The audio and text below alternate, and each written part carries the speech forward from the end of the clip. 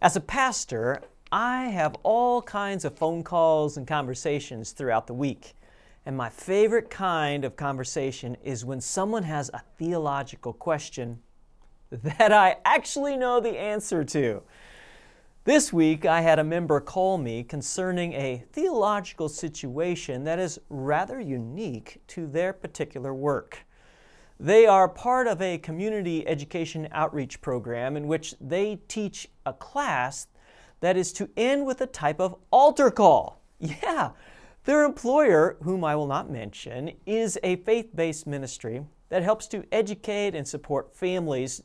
And during this time of teaching, the facilitator, our member, is to share their own Christian faith and then ask for a decision on the part of those attending if they too would give their lives to Christ. It's a type of altar call.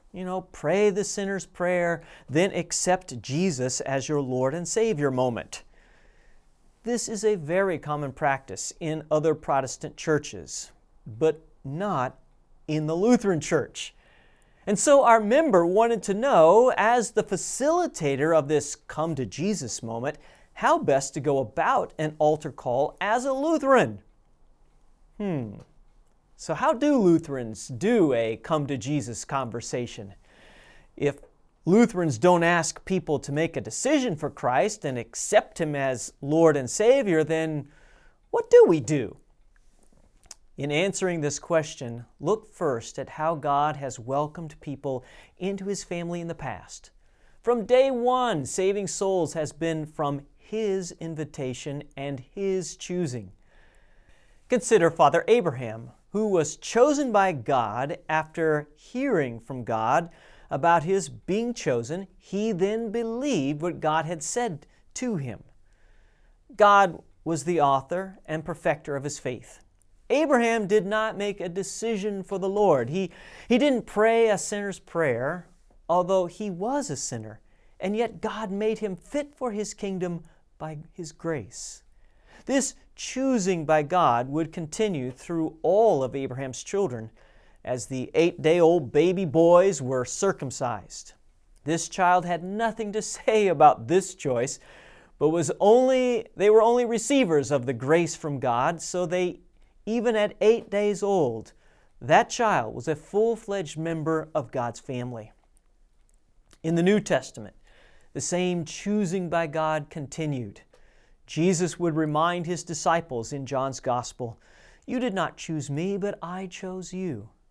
St. Paul, who was indeed the chief of sinners at his own admission, was confronted on the road to Damascus by the risen and living Jesus. There was no prayer to be prayed, no decision to be made. Jesus chose him. And now in the New Testament, baptism has replaced the Old Testament covenant of circumcision with now a washing with water in the name of the Father, Son, and Holy Spirit. Here in baptism, God continues His choosing, His forgiveness, and there He gives new life in His Son Jesus. He does this on His own and independent of our actions or thoughts.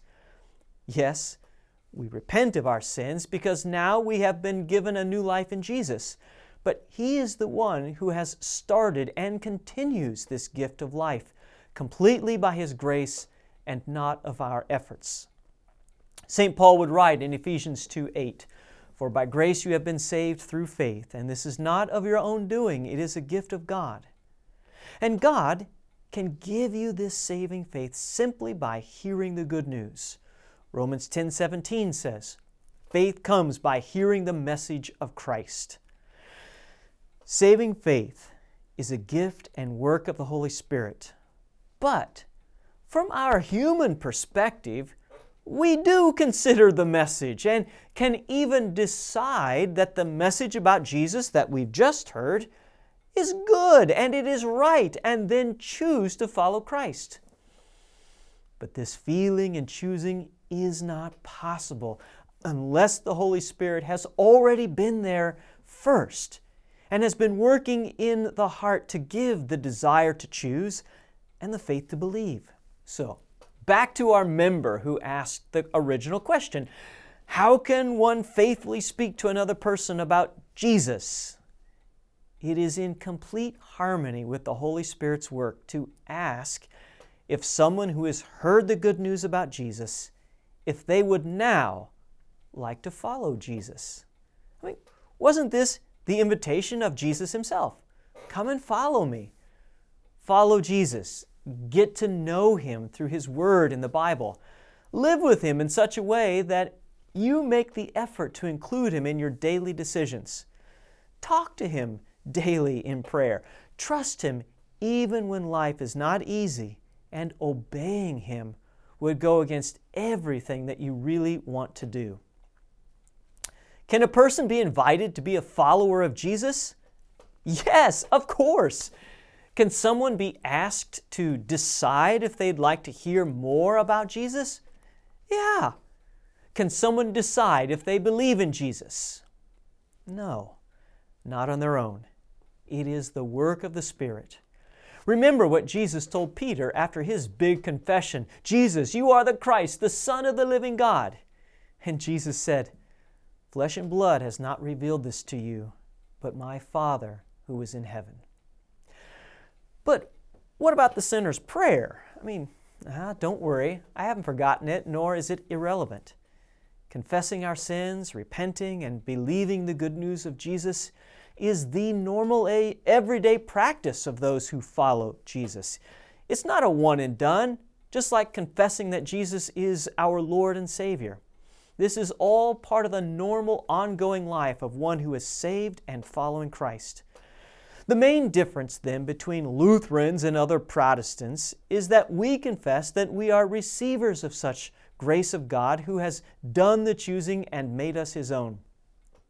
You might remember from your catechism days how Luther explained the third article of the Apostles' Creed when he wrote of the Holy Spirit and of His work, saying, I believe that I cannot, by my own reason or strength, believe in Jesus Christ my Lord or come to Him. But the Holy Spirit has called me by the gospel, enlightened me with His gifts, sanctified and kept me in the true faith. And in that true faith, I will see all of you followers of Jesus in Bible study and worship this weekend.